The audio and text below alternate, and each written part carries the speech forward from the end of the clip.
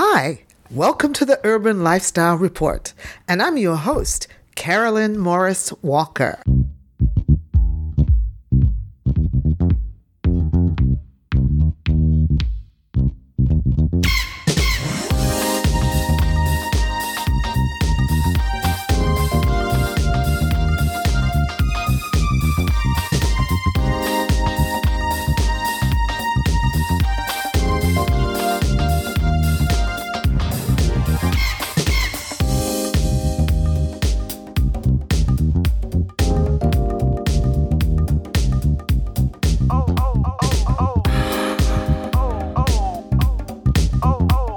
Welcome to this episode of the Urban Lifestyle Report, My Legacy Project. It's a platform to exemplify Blacknificence and Black excellence.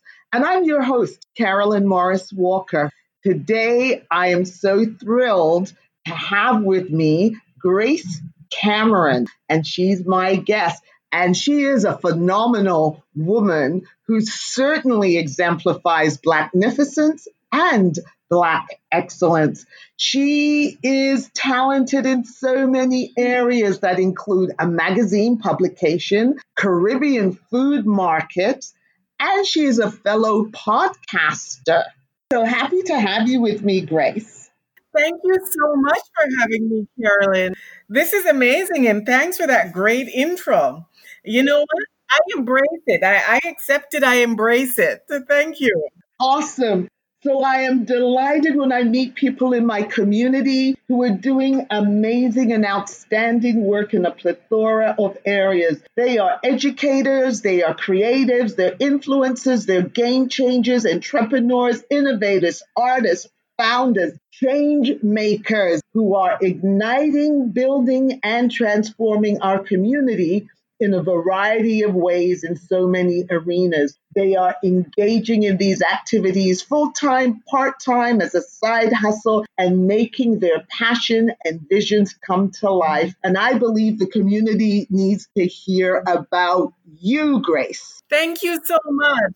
But let me just say, we are an amazing people. We are absolutely amazing, and I couldn't think of a better ancestry, better background, better genes. We're just amazing. Absolutely. Well, I always say it's a blessing. This melanin, listen, if you don't honor and love it, something wrong with you. Something wrong with you. Exactly. So, Grace, you are a communication specialist and a storyteller that drives conversation and engagement across a variety of platforms. And thank you for engaging with me. So you've got a whole heap of talent: content coordinator, copywriter, freelance researcher, writer, workshop presenter, bakery operator. So where would we like to start? Well, at the base of it all, I'm a storyteller. That's what it comes down to and comes back to for me all the time. I mean, growing up in Jamaica, I was always reading. I was always that kid in the neighborhood with my face in a book. And where in Jamaica was this? I grew up in Kingston, but I have family from St. Thomas as well as St. Catherine. Nice. Big up the Yardie people, them. Bra. Exactly. But I was that kid who always was reading. In the summertime, I would have spelling tests for my friends in the neighborhood. I was always writing stories. And so everything for me comes back to telling stories and connecting people with our stories. So that's what I would say. And you have siblings? Where are you in your birth order with your siblings? Just my own curiosity. Yes, so I'm the eldest. I've got 5 brothers and sisters. I'm the eldest. I have one brother. He and I were born in Jamaica. Unfortunately, he passed away last year, about a year ago. Oh, my condolences. Thanks. And then I have 4 brothers and sisters who were born in England and who still live there because my parents went to England when my brother and I were infants and left us with our maternal grandmother So she raised us, and the intention was that once they got to England and settled down, that they would get my brother and I to join them, but that never quite happened. Okay. So I ended up growing up with my maternal grandmother. When she came to Canada, we followed her about a year or two later. I started high school in Jamaica, but ever since then, my early teens, I've been in Toronto or in Canada anyway. Oh, so you ended up growing up with your maternal grandmother. Yes. Okay. So tell me about Jamaican Eats magazine, because that's how we got connected. Yes. So Jamaican Eats magazine started so I grew up in Toronto, went to high school here, went to university here, and so on, to Vancouver at the end of 1997. What precipitated the move to Vancouver?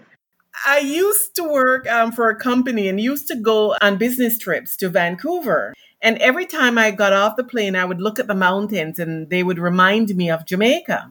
And so I decided that after I would leave the corporate world, because I knew I wasn't going to stay there for very long, that I would move to Vancouver. And so when I was ready, I packed up my little blue Toyota Tercel with my black trunk on the back seat and drove from Toronto to Vancouver. By yourself? By myself. It took me 7 days, but I planned out my trip. And so every night I knew where I would stop. And I was in Calgary a couple of days because I was meeting somebody there. And then I went on to Vancouver. So I drove from Toronto by myself to Vancouver because I decided I wanted to go there. So you're fearless.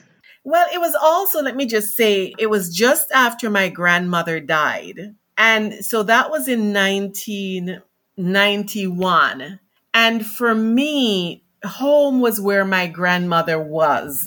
Right. And so when she died, for me, yes, Toronto was home, but I didn't feel that urge to stay here any longer. And I realized in that 7-day drive to Vancouver, I was mourning. I cried half the way there.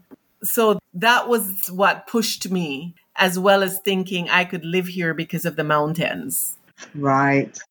Well, I have a similar story. My brother passed away in 1995, and I ended up moving to Japan in 1997 because between those 2 years, all kinds of things were going on, failed business venture, also dealing with the grief of my brother, and packed up and went and lived in Japan for 3 years as a teacher.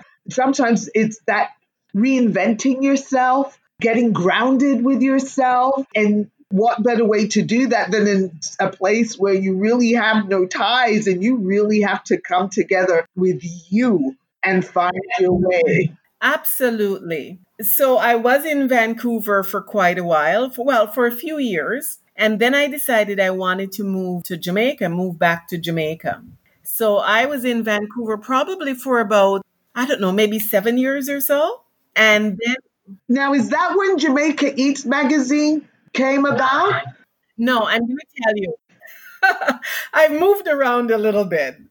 After about 6-7 years in Vancouver, I decided I was moving back to Jamaica with my son, who by then was about 3-4 years old. And so when I moved back to Jamaica, my background is in journalism. I have a degree from Ryerson. So I started working for the Gleaner newspaper, which is the largest media house in the Caribbean.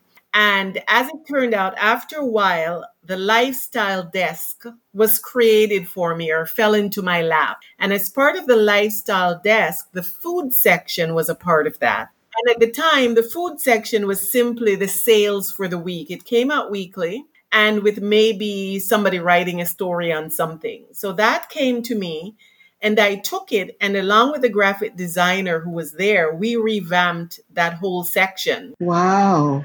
To the point where I won an international award out of Miami. Nice. An award of excellence. Talk about it. An award of excellence, yes.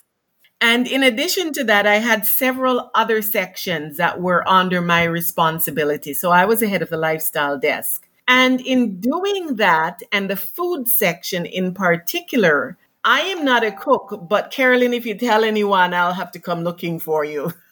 Well, I think the world's about to know.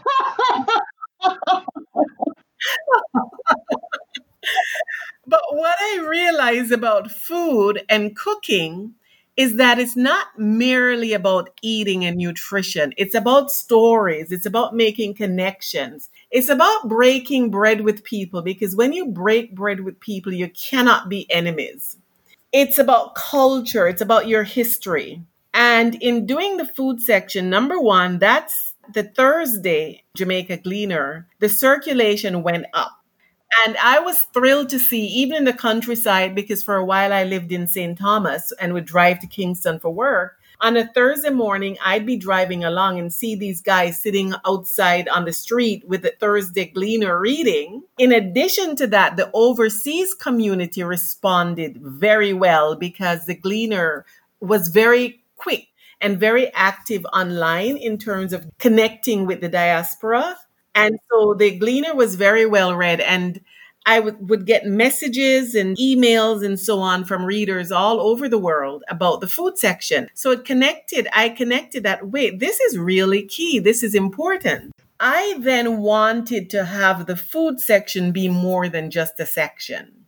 I approached someone highly placed in the Gleaner. Why don't we do a food magazine? So that way we could really explore this more. And the person thought about it, and then decided, but what if it doesn't work? And that answer to me was it was unbelievable that that was the answer. Naysayers.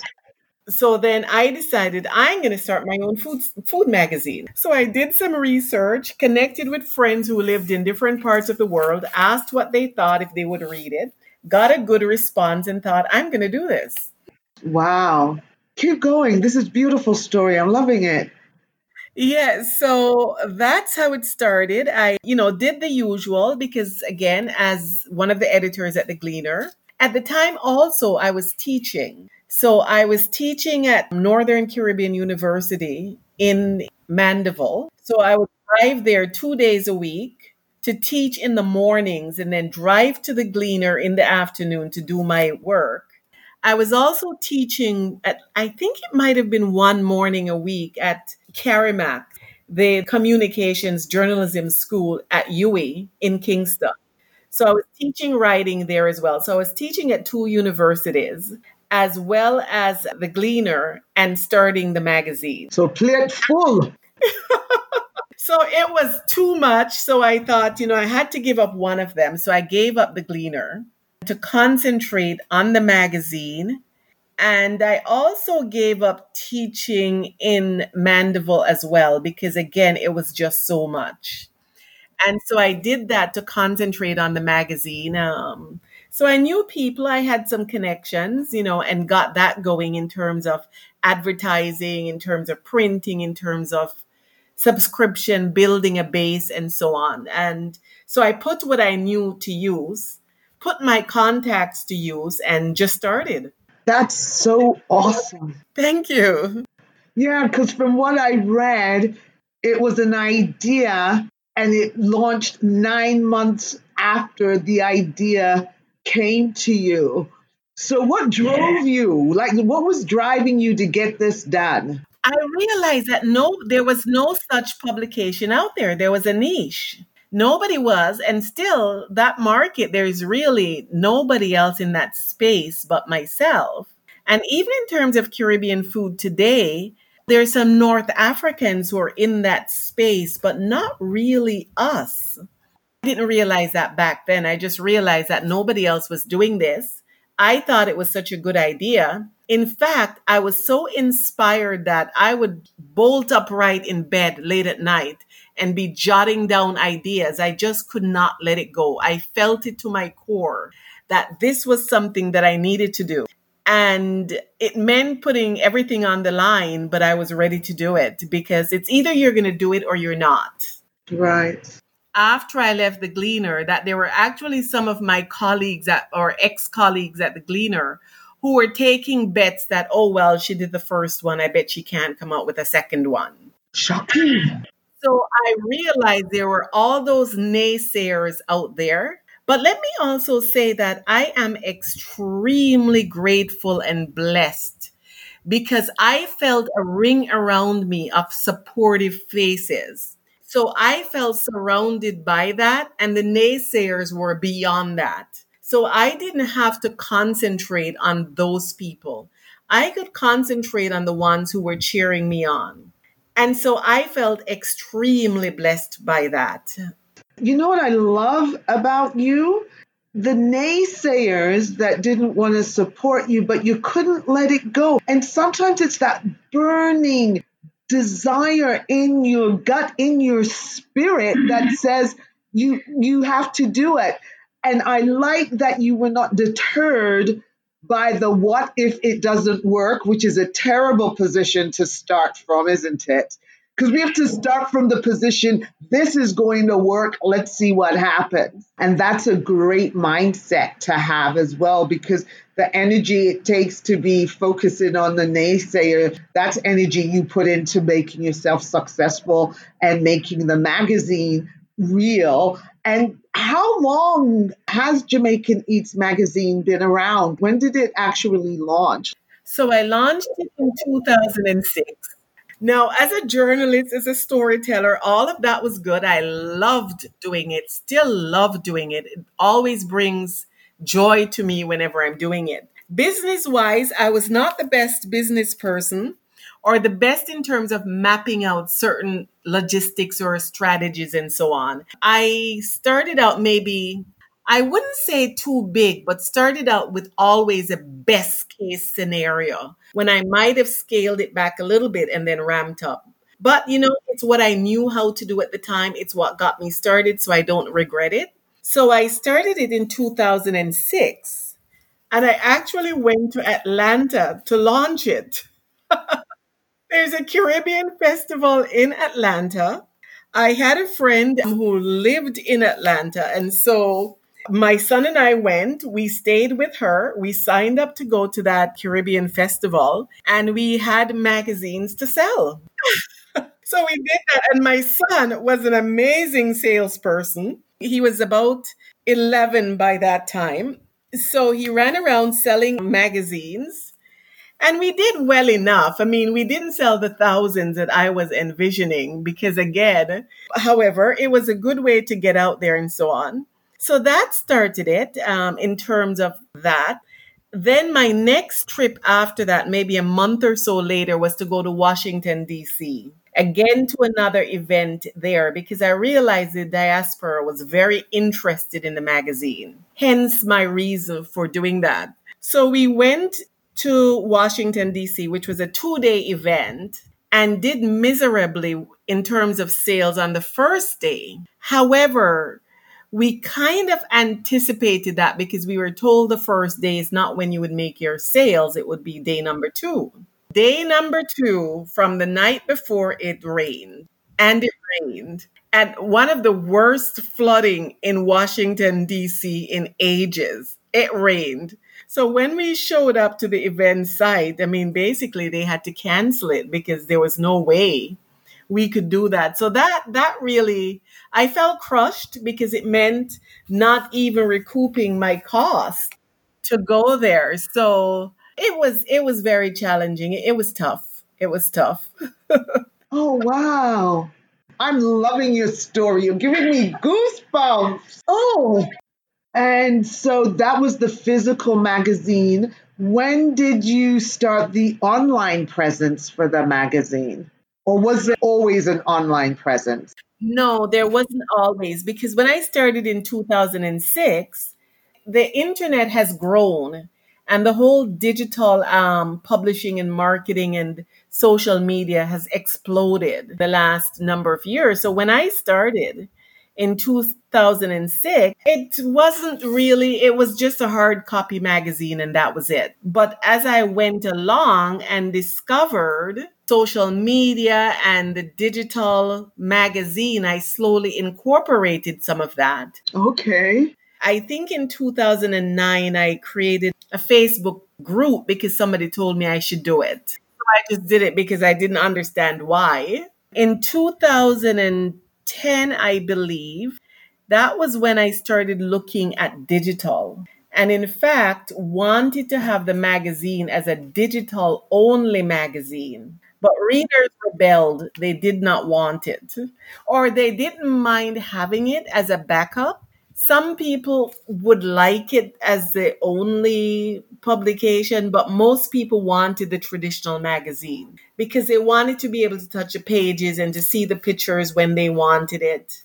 And I must say, we have phenomenal pictures, and people love it for that. Okay. I was on the website and it was beautiful looking at it on the laptop, but I am old school. I don't want no ebook. I don't want no digital magazine. I like it that, yes, maybe for quick reference, but as you have said earlier, there is a psychology behind touching a book, a magazine, the sound of the flipping of the pages, the text on the page. There's this whole thing that goes with it. And so for me, I have magazines here. I just threw out like the 2015 and 16 IKEA catalog. I had to let them go. I was like, come on, Carolyn. I have like Essence magazine from 15, 20 years ago, and nobody could get me to get rid of those because I feel like they're historical. They have context, and down the road, they're going to be referring back to Jamaican Eats magazine. This is what it looked like when it in the physical form. So That's right. And there are also some subject matter. If it's just a straightforward news magazine, maybe consuming it as a digital may be more palatable. But when it comes to something like food and fashion, where the colors are so important and the layout and the design, most people, even the younger folks, they want the hard copy thing that they can turn the pages. absolutely, I totally get it. So, just to round up, so that happened in 2009. I moved, had been living in Jamaica, and I decided to come back to Canada, but going back to Vancouver instead of Toronto, where I was brought up. Mhm. And a couple of things happened there or around that period of time. I had really started growing the magazine, working with someone out of the UK who was between Birmingham and London. And the idea was we were working towards some kind of partnership, working towards doing certain things and just growing it. And it turned out that this person was a total scam artist and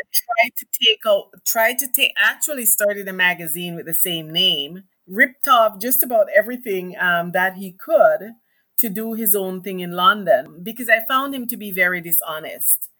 And I decided I did not want to go that way. So because of that, that was a little bit of a setback because I had to sort of regroup. And although I had several lawyers that I know said to me, Grace, there is reciprocity between Jamaica and the UK. We can go after him if you want. Mhm. But I decided not to do that. So that was a little bit of a setback, moving at the same time to be here. Also, sort of threw things, off kilter a little bit. So I found myself starting anew in many ways, or playing catch up, or figuring out how to keep it going. Why is this publication important? Why is it important that we have publications like Jamaican Eats magazine? It's absolutely important because we get to tell our stories in the way that we want it to be told. It's coming from us. Because again, the story, for example, of hard dough bread, a master baker that I featured with the hard dough bread said to me, hard dough bread is almost like the history or symbolic of Jamaicans. It's very tough and hard, but it tastes good. In terms of getting that dough as hard as it has to be compressed and it has to be worked. Mm. It's not like the light, fluffy white bread. So he said to me, and I hadn't thought about it that way, that even tells the story of us Jamaicans. For real. So, yeah, so food tells our stories. It connects us as a people. In my doing this magazine, I'm glad you asked that question, because one of the things that was important to me was we get to control the narrative. Mm-hmm. Instead of people telling us who we are or telling us how they think we should be or playing back their fantasies of us, this is one way of us. We're telling our own stories. And it's hard work, it's fun, it's playful, we're all of that. It's bright, it tastes good. And yeah, we tell our own stories. We get to control that narrative, and that's really, really important, that we tell our own stories, that we get our children and our children's children to see us from how we see ourselves and to see the value and the beauty. Yes, they will see the struggle, but there's so many things in there. There's so many layers, there's so many textures. We're not just a one note kind of people. So it was important for me to do that. Yeah. That's multidimensional people. And I also think too is that it brings also the connection of similarities that different Caribbean islands have. I didn't get to Jamaica until I was 22 years old. My parents are Jamaican, and they went to England in the 50s. And I grew up knowing everything Jamaican because our community was that close growing up, to the point that when I came to Canada, I didn't even know I was English. I thought I was Jamaican. I had no idea.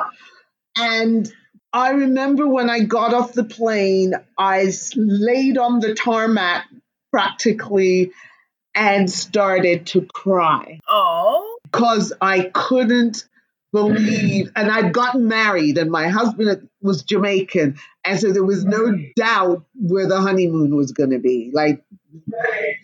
And that also pushed me that when my son was born, I would say from the time he was about 7 until he was about 11, every summer, school got out on Friday. He was on the plane to Jamaica on Saturday. School started Monday. He was on the plane on Friday coming back to Toronto. And I have a very good friend, English friend as well, English Jamaican as well. And we'd say every summer we don't have no chicken, no child. We're free, we're gone, but with business. Yes. But I needed him to feel connected at a young age because I felt I didn't have that connection until I became an adult. Yes. Yeah, so as you can tell, I love everything Jamaican. Like, I'm yardified to the max, and I love the idea, even the imagery of when you speak about the hardo bread and the hardness of the dough, and it's hard, but it's delicious. I love that. Yes. Well, growing up here and going to school here, there was a certain embarrassment in being Jamaican and being Black. A lot of us did not necessarily like it and wanted to distance ourselves from it. And it took for me going back to Jamaica to appreciate and love being Jamaican. I love our ingenuity. It got me back there to rediscover so many things that, again, when you are portrayed in a certain way, or when you don't see people around you who look like you in positions of power, then you start to believe things about yourself that is not really true, or that's not very uplifting. Really took going back to Jamaica and working there to see the good, bad, and the ugly, and to embrace it all, and to know that we are, we are amazing. Right. And to really own it. I own it. And to see again the many textures that we are. Exactly. So, for example, sometimes here or overseas, there can be the narrative of Jamaican people being lazy. I don't know where that would ever come from. A pure lie, them I tell. Carolyn, we are genius. When I went to Jamaica and I was living in St. Thomas, for example, and I would drive into Kingston for work. Now, there were times of the year when I forget where it is now, that would be flooded between Kingston and Kingston, coming from St. Thomas into Kingston. So there would almost be like a river that would take over the roadside. Mm-hmm. And you know what these young men in the community would do? Now, this is only Jamaica. They would give, especially the women, rides on their back from one side of the road to the next. And they would pay a fee because these women would be going to work into Kingston and didn't want to get wet or dirty. So they carried them on their back and they paid them. And then on the other side, you have another set of guys ready to towel them off with lotion. Genius! Ingenuity at its best. So they were making money. Listen, take nothing and make it into something. Exactly. Exactly. Wow. So I saw that. And, I saw also in terms of the food and the cooking, people with not a lot of money setting up their roadside stand or doing their thing to make a living instead of relying. They didn't have government, social welfare or whatever to rely on. So they got up and, as the saying goes, take them and make fashion, right? And so I really appreciated all of that and realized that sometimes out of those roadside pots, out of the people digging the yam in the yam fields, whatever, they sent their children to school and their grandchildren to school who are achieving and accomplishing and doing. And for me, it's like, wow, this is amazing. Yeah. This is absolutely amazing. So again, using the whole food thing, it just connected me. I totally agree. And it's something that you said earlier about the going to school and some of the embarrassment or shame about being Jamaican. Even the food. I remember when we came here in 1973. If you took your lunch to school and they said, "What is it?" and you said oxtail, those kids would fall out, because they had no idea, right? Yes. Now, fast forward 40 years, everybody know about oxtail. Yep. Everybody, every nation, every culture. So it's interesting that even my sister was saying we used to take the sardine sandwiches to school and they say, "Who's eating fish? Who's eating fish?" And we would just have to sneakily try and eat. How you mean sardines with some pepper sauce on hardo bread? Come on. Come on. Yes, I know. But also just going a little bit beyond Jamaica. Now, I call the magazine Jamaican Eats as opposed to Caribbean Eats, like many people were saying that I should. But I didn't because I thought while I intrinsically understood Jamaica, I couldn't say that I do for the Caribbean. And I didn't want to be presumptuous. Mm. And so I wanted it to be Jamaican Eats, but including the other Caribbean islands as much and wherever I can. And so that's what I've done because we are different. If you take something even as simple as curry, you realize that throughout the Caribbean, it's different. Right. That in Trinidad and Guyana, it's more influenced by the Indians and so on and so forth. But in addition as well, for me, food is a connection with people all over the world. And so, for example, I would have, quote, Canadian friends who would subscribe and who would read the magazine and who would say, my grandmother used to do a kind of something like that, or I've seen that, or we do this. And so, again, it would spark conversations. Right. And it would make people look for what they have in common or what they can enjoy together. And it got you to start telling stories to each other. And again, it's part of the human connection, right? Sitting down and having a meal with people and talking and sharing. Nothing is better than that. For me, that is the most important piece of the gathering of family and friends, and that we're communing over food and enjoying each other. And the food is equally as an important part of what's going on. Yes, yes. I wanted to ask you, I read that you started a Caribbean food market, and I wanted to ask what was the genesis to make that come to fruition? Tell us about that. Okay, so after I moved back to Canada and lived back to Vancouver, so lived in Jamaica where I started the magazine, etc., moved back to Vancouver and lived there for a while.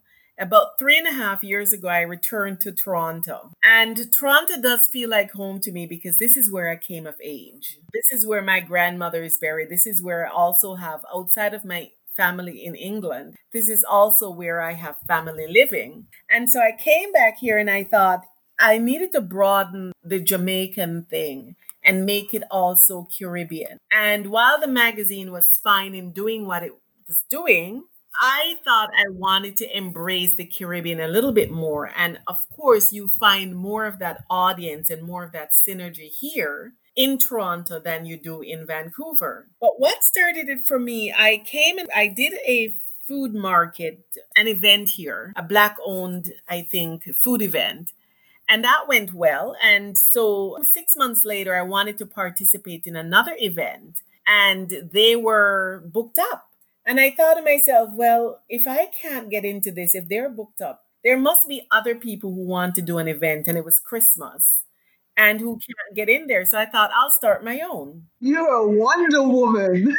And so I pulled together within about 7 weeks. I just think I cannot be the only one. There must be other people who would want to do this.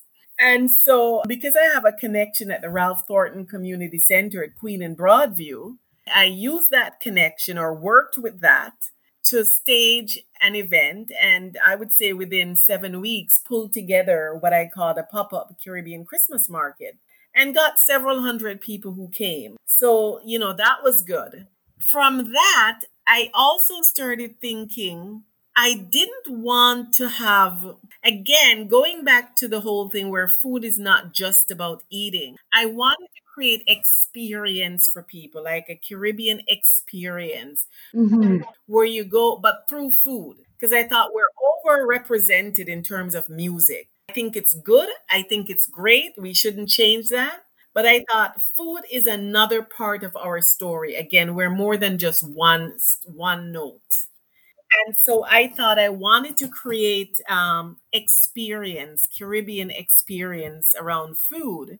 And hence I thought I wanted to do other Caribbean events. At the same time, I created a website called Passport to Caribbean Food, which has now, it's almost like an open cookbook because it has a lot of the recipes from the magazine. Whenever I'm having events, I promote it on there. It has a whole lot. It has stories as well and so on. But I'm looking for various platforms and various ways, again, of representing us, telling our stories, of controlling our narrative. That is so key. When people tell your story for you, that is not good. And they tell the story from the version of their lens of how they see you, which is often the incorrect story. And you know what, Carolyn? It's about power and control. I was going to say just that. We need to take our power back. And part of doing that is telling our own stories. Exactly. And we have many different ways of telling it. This is but one way. And so that's my idea of creating these events, is so that it's not just a market where people come and they buy some shea butter or eat some roti or jerk chicken. The intention is to have a vibe. We're Caribbean people, it has to have a vibe. Real. And that is a part, and again, to instill that pride. And as you say with this podcast, it's about legacy.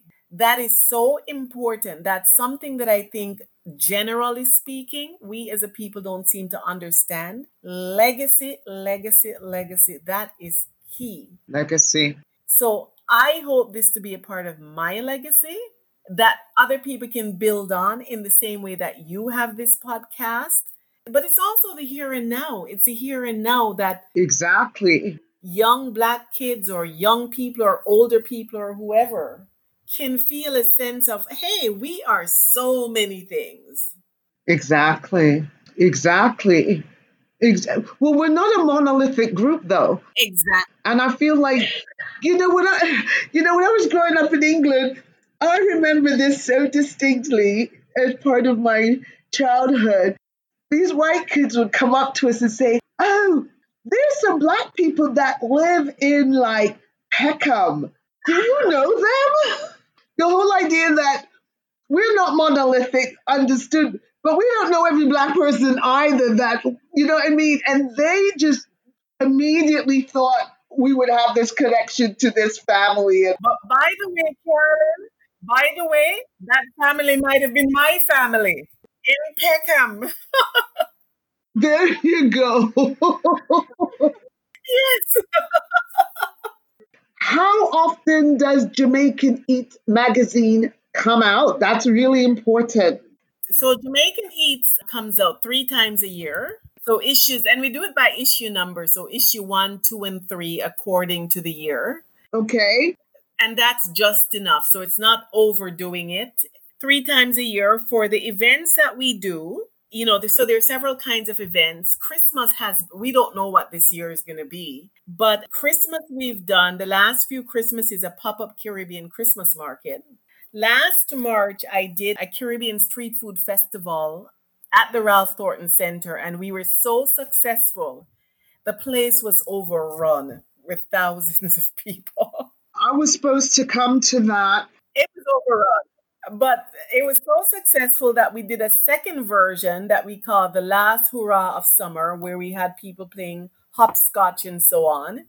We had it at a bigger place, an indoor-outdoor space at Daniel Spectrum. Okay. And we were intending to have it again this March, but as you might imagine, the pandemic put a stop to all of that. I must say that at the end of this month, the end of August 29th, if I can put in a little plug, I am organizing with a group a small event I call Cafe Caribbean. It will be at Moss Park, which is on Queen Street between Parliament and Sherbourne. So a small number of vendors, but again, we're going to have steel pan music. We're going to have a folklorist called Miss Tanya Lou. She does sort of impersonations of the late, great Louise Bennett. Great Miss Lou, yes. Yes. So she will lead people in song and dance and so on. And we're going to have maybe about 5 vendors with Caribbean food. Oh, that sounds delicious. That sounds great. So I'll have to put that in my calendar. Yes. Yes. So that's August 29th between 11 and 4. Now, we also are connected because you are a fellow podcaster as well. I decided to, oh my goodness, Carolyn. I must say, sometimes I do so many things that I forget. But before we say the podcast, let me also say that not very long ago, I also launched an online store called Don't Worry, Eat Happy. And in that online store, so it's don'tworry-eathappy.com. But in the online store, I sell t-shirts and sweatshirts and tote bags with the brand Don't Worry, Eat Patty. I saw it. And the 10 foods that make Jamaicans run fast. Yes. And so that is in 2016, I did a cookbook in time for the Rio Olympics called 10 Reasons Why Jamaicans Run So Fast cookbook. So the cookbook is available on that site as well as JamaicanEats.com. And I have t-shirts as well and sweatshirts, 10 Reasons Why Jamaicans Run So Fast. So, but in addition to that, now the podcast, which I've done 2 episodes, which I started earlier this year. And again, another way of telling stories and celebrating who we are. The podcast is called Love Letter to Caribbean Food. Beautiful. Unabashedly love letter to Caribbean food because we need to claim it. We need to celebrate it. And other people can join. We welcome them, but whatever they do doesn't matter. We're celebrating it and enjoying every bite. Awesome. Well, I listened to both of your episodes. The one I loved was when the people were calling in to talk about what food they love, right? And there was a woman and she got my attention. Her name was Mary. Mary McLaughlin. And she spoke about how her mother used to take the breadfruit and make the curry and this whole thing. And then she spoke about how she makes breadfruit flour, which blew me away. Oh, Carolyn, I can hook you up with breadfruit flour. Oh, yeah. I love breadfruit. And I needed to roast this breadfruit, and I didn't know what I was doing. I didn't even know how to choose it, how to pick it. An older Jamaican lady, this lovely lady, she helped me. And then I got home, and my dad was like, I'm going to roast this breadfruit. And said, make sure you score the bottom with an X. Yes. And take oil and rub down the skin of it and wrap it and put it in the oven. Well, the most deliciousness. And I also thought if I called into your podcast, I am addicted to cow foot. I can't even explain it. I am addicted. And I used to go to a West Indian restaurant. I live in the East End, Scarborough. They're called Times, and they're not there anymore. And so my addiction has had to be sated right now. But I can guarantee you on a Wednesday and a Friday, that was cold foot deer. And I'd be calling to make sure they had it because it would be sold out. So I don't know what she did, but to me, one of the best tasting cow foots ever.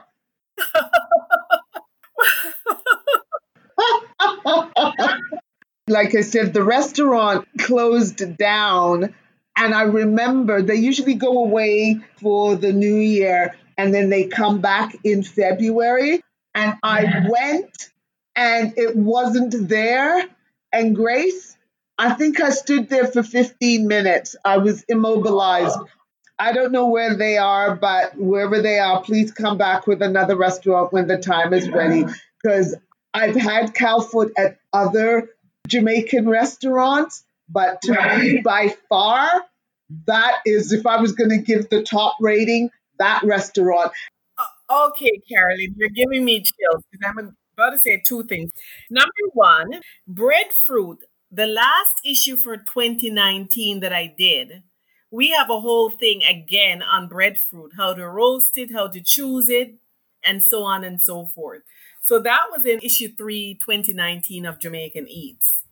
The reason why now I'm laughing and that you've caught my attention with Cowfoot, I have on my editorial lineup for my next magazine, issue 2, 2020, coming out in another couple of months, I have in my lineup to do something around Cowfoot because we've never really done Cowfoot. Okay. It's really good for you. And so, no, but now, you see, now that you've said that, after all of this, I'm going to come back to you to figure out how we get you in the magazine regarding Cowfoot. Absolutely. So that's why I'm laughing and why you're giving me chills because I thought, because every time I do something, I try to have a story, a person connected to it. Because it's not a gourmet magazine. It would be, for example, using that, it would be you, your Cowfoot addiction, how you satisfied it. So it brings something else to the recipe besides, here's a recipe. So we're going to talk after this again. Absolutely. You spurred something. When we came to Canada in 1973, there used to be a Jamaican Chinese restaurant called Wong's on Bathurst Street. And my dad used to take us there all the time. So I'm sure that's where I got the Cowfoot addiction from. But it was a sketchy little place. Like, you know what I mean? It was nothing new or fancy, but everything on Wong's menu was good. Chinese, Jamaican people. Oh my goodness. Where in Bathurst was that? It was on Bathurst, and I would say it was south of the station, maybe 2, 3 blocks. All it had on the front was Wong's. And it was, like I said, sketchy. Like, it wasn't fancy, or how it is how it was. And yet it would be full Monday to Friday or Monday to Saturday. And my dad used to take us there all the time. Oh, I went to Harvard Collegiate and my brother went to Central Tech, but we missed it. Huh. Maybe you went in it and you didn't even know. Yeah, could be, could very well be. All right, we'll do some digging around Wong's, but it was on Bathurst. Okay, tell me about some of the challenges of putting out not only a hard copy magazine, but you also do an online edition. What are some of the challenges? The good thing these days is that publishing, even the traditional publishing, is a bit more accessible than it was 10 or 15 years ago. So that is great. But the real challenge is public publications are really paid for by advertising. Okay.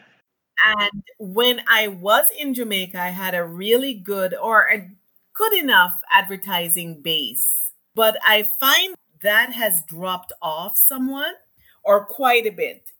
And so getting that advertising base back is very challenging.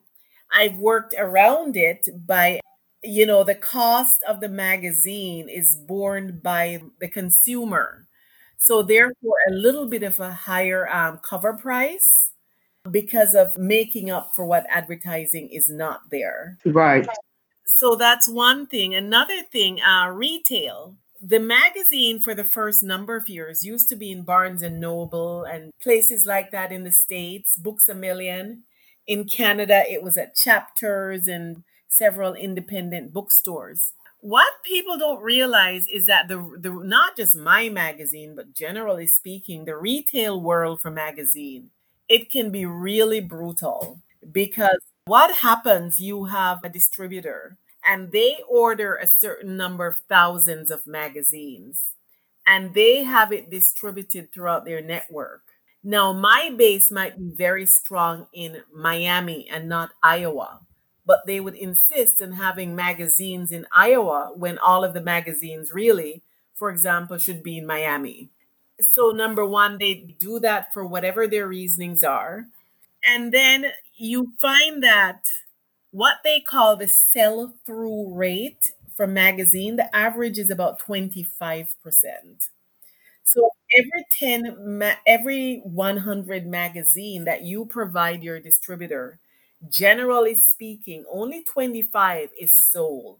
For Jamaican Eats, when we were in retail, we were in the markets where we had a Jamaican Caribbean community, or where Jamaica and the Caribbean geographically was known and important.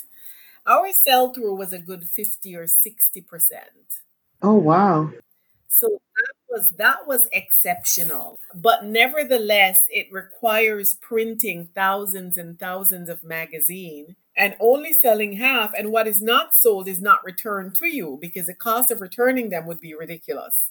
So they're really just destroyed. So that's a challenge. And that's one of the reasons why in 2011, I think it is, I decided to just go it on my own, although at some point I would love to return to retail. To go it on my own and having the books, the magazines through my website or now through Amazon as well. And do you print on demand? I have been printing on demand. For this particular edition that I have coming out now, which is issue 1, 2020, so we're running just a tad behind. I'm doing the printing, not so much print on demand. But yes, it's still around that. And luckily, again, the technology has changed that you are able to do that and have it make sense. Now, one thing that I didn't touch on is that I actually suspended publication in 2012. I was in Vancouver at the time, and it was around the time of just recovering from the person in the UK who was ripping off everything I had. It was around the time of a recession. It was around the time where a lot of magazines and printing companies were wondering how would they do things. And my attempt to go digital, people didn't want that. So I suspended publication in 2012, thinking that maybe I wouldn't bother coming back. But what happened? Readers kept sending me messages. And the same Facebook group that I told you I started in 2009, not knowing why I had started it, some would send messages to me that would say things like, Grace, we're still waiting for you. And a few of them, I would have, they would have had one or two magazines left on their old subscriptions. And I would try to pay them back, and they go, we don't want the money. We're waiting for you. Oh, that's beautiful. We want the magazine. And so in 2015, I thought to myself, let me look at publishing again to see how different or how things have changed, to see if it's possible. And so that's why I restarted in 2015. People would not leave me alone. But that speaks to how valuable your magazine is to the people. It has value for them. I wouldn't want the money back either. I want the product. I want the magazine. And there's obviously a deep connection to the people who subscribe to the magazine. And when they receive it, there's a whole thing going on there, I would imagine. There's a whole thing. I remember in the early days, now while I was still in Jamaica, but the early days after launching it, I literally remember getting several phone calls because I had a Magic Jack number that was UK, so people could call it. Getting a couple of phone calls from grandmothers in the UK, and at least once I remember picking up the phone and this person was crying, and I thought, what's going on? And she explained to me that she'd seen the magazine, she'd gotten it, and she was sobbing because it meant it was something she could share with her grandchildren that was worthy and that was positive and uplifting. She was literally crying. Oh my. And so I got that kind of thing. I got from other Caribbean people who said, we want to support you. I got from, and people who are friends of the Caribbean or friends of Jamaica who just want to be a part of this. Power. I had one gentleman, he's now passed, American from Minnesota, who bought a small place in Jamaica for a while. And he would have the magazine and he would walk back and forth to Minnesota, Jamaica, or wherever he was going. He would have it in a clear plastic thing with a cover showing so people could see it and that they would need to ask him about it so he could talk to them about it. That's what I mean about being blessed. That's commitment. That is loyalty. That is the ultimate brand loyalty that you want from a customer when your thing really speaks to them. Beautiful.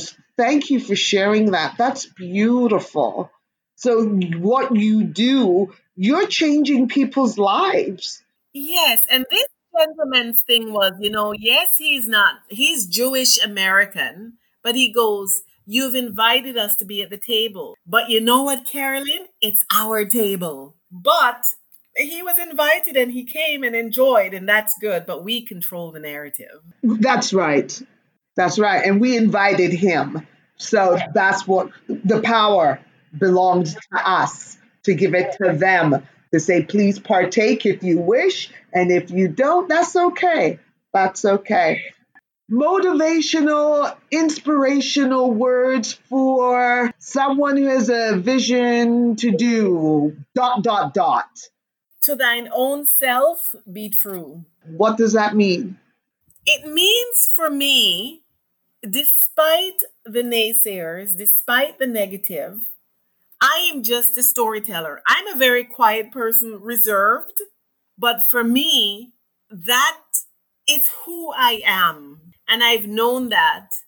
And embracing it has allowed me to do what I'm passionate about, even when the going is tough and it's really difficult, because sometimes it is very hard.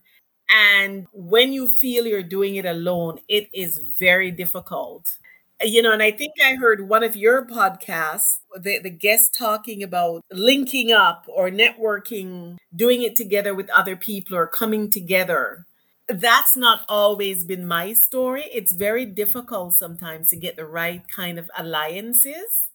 It can be sort of heartbreaking.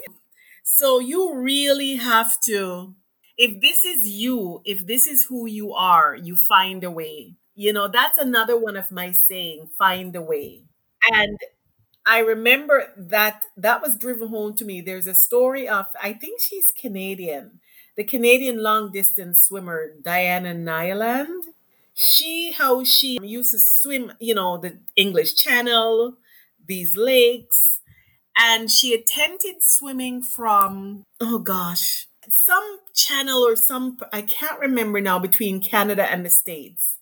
And every single time she tried it, she pulled up short. And her person who works with her to charter these swims to figure it out, when she finally did it on the sixth attempt, somebody was asking her partner, how did you do it this time? Like what was so different?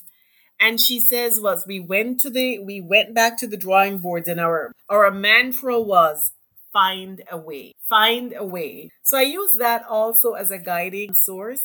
I also remember reading a story on Wayne Gretzky, and he was asked, what made you so successful as a hockey player? And his comment was, I skate to where the puck is going, not where it is. And so I must say, for me, even continuing or recommitting to the hard copy magazine and some of the things that I'm planning I am skating to where the puck is going, not where it is. Or I'd like to think I am. I love that. Grace Cameron, you are just, I don't even have words. Though I will say that you were selected as one of the top 50 Jamaicans in Canada. That's right. That was a number of years ago. Yes, there is a book published for the 50th anniversary of independence for Jamaica, and I was selected as one of the top 50 Jamaicans in Canada. And I think I was trying to get the book, but ended up not being able to get the book because it was so impressive. But you are impressive. Thank you. Really impressive. I love your courage. I love your, I would say, fearlessness to just keep it going, try something, and if it doesn't work, then we recalibrate and we come back again. I love that about you. How would people get in touch with you, Grace? But let me just say, Carolyn, before that, remember that's our story. That's the story of our people. We haven't always had choices of what we do. We just needed to figure it out. We needed to do it. And then if it didn't work, then we needed to wheel and come again. That's who we are. I am pull up the ting. Yes. Or take a chance or try a ting. Yes, absolutely. So I just wanted to leave that. And again, we come from, that's my grandmother. That's our grandmothers. That's some of our aunts and uncles and grandfathers.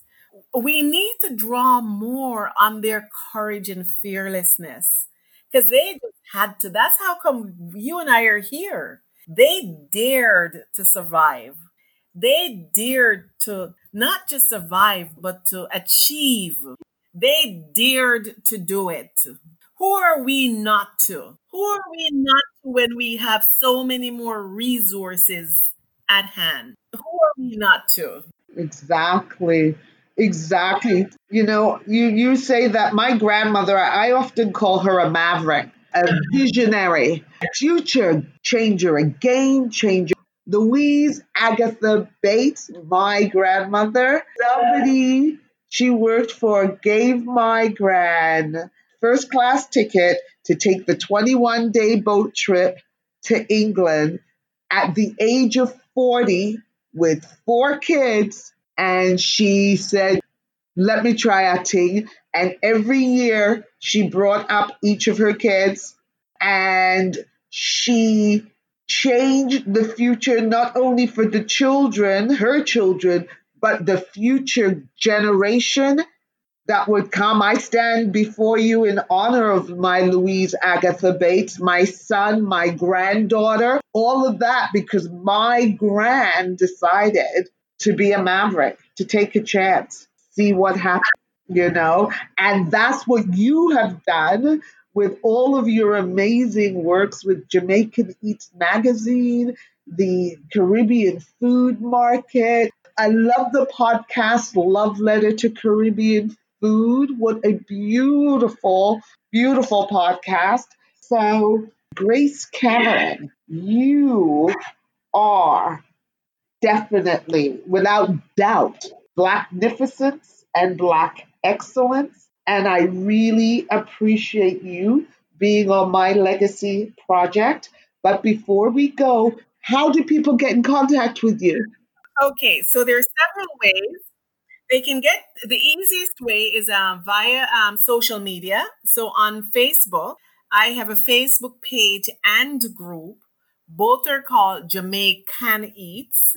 On Instagram, I'm Jamaican Eats Magazine. And then I have several websites. So JamaicanEats.com and passport to caribbeanfood.com and don't worry eathappy.com.